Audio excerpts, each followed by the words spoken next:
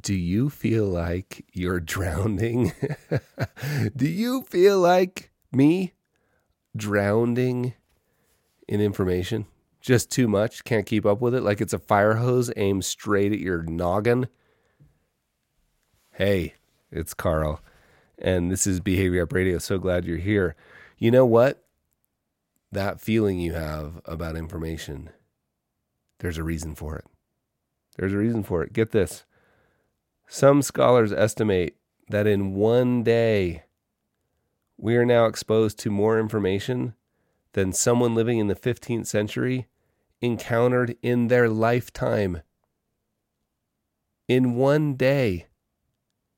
Do you think humans, like our ability to process information has changed that much since the 15th century? Right? One single day, more information, and of course it's an estimate, but more information than the normal person encountered in a lifetime.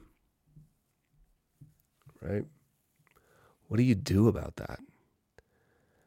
And one of the things that's been really helpful for me, in fact, I'm getting ready to do it again, is just a periodic information fast. A periodic information fast. Where I just turn off all the sources. Have you ever done an elimination diet where you get rid of, like one of the more popular ones was Whole30. So you eat it's pretty restrictive, right? You cut out a bunch of stuff. It's actually not bad though. There's still a lot left, but you cut out a bunch of stuff for 30 days, and then you slowly add things back in. And it's really interesting what you learn about your body's reaction to peanut butter or sugar when you haven't had it for a while.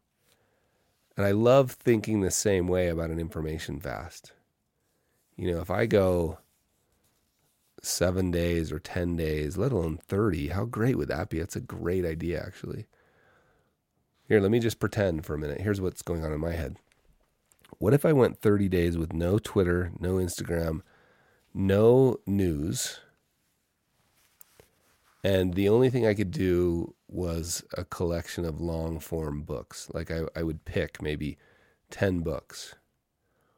And I almost want to pick things that are like, in my mind, like books I want to return to, like Pema Chodron's When Things Fall Apart, Greg McKeown's Essentialism, the Tao Te Ching, The Untethered Soul.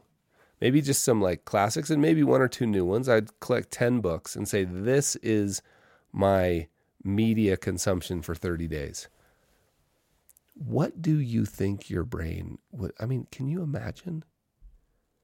Can you imagine how much, well, I don't know how much your brain, but I'm imagining what would happen to my brain. Like I really, really want to do this. I'm sort of committing to you here that I really, really want to. If any of you want to encourage me, that'd be amazing. Just those of you who have my cell number, text me. If you don't, send me an email, hello@behaviourup.com, and just reference this episode. I think it's 1003 on the media fast. If you've done something like this, I'd love to hear it. If you want to join me, I'd love to hear it. But just think about what your brain would be like if you were the type of person that only read long form books. Like your ability to do deep work, your ability to be present for someone, right? Now remember, this episode started with just this idea of information.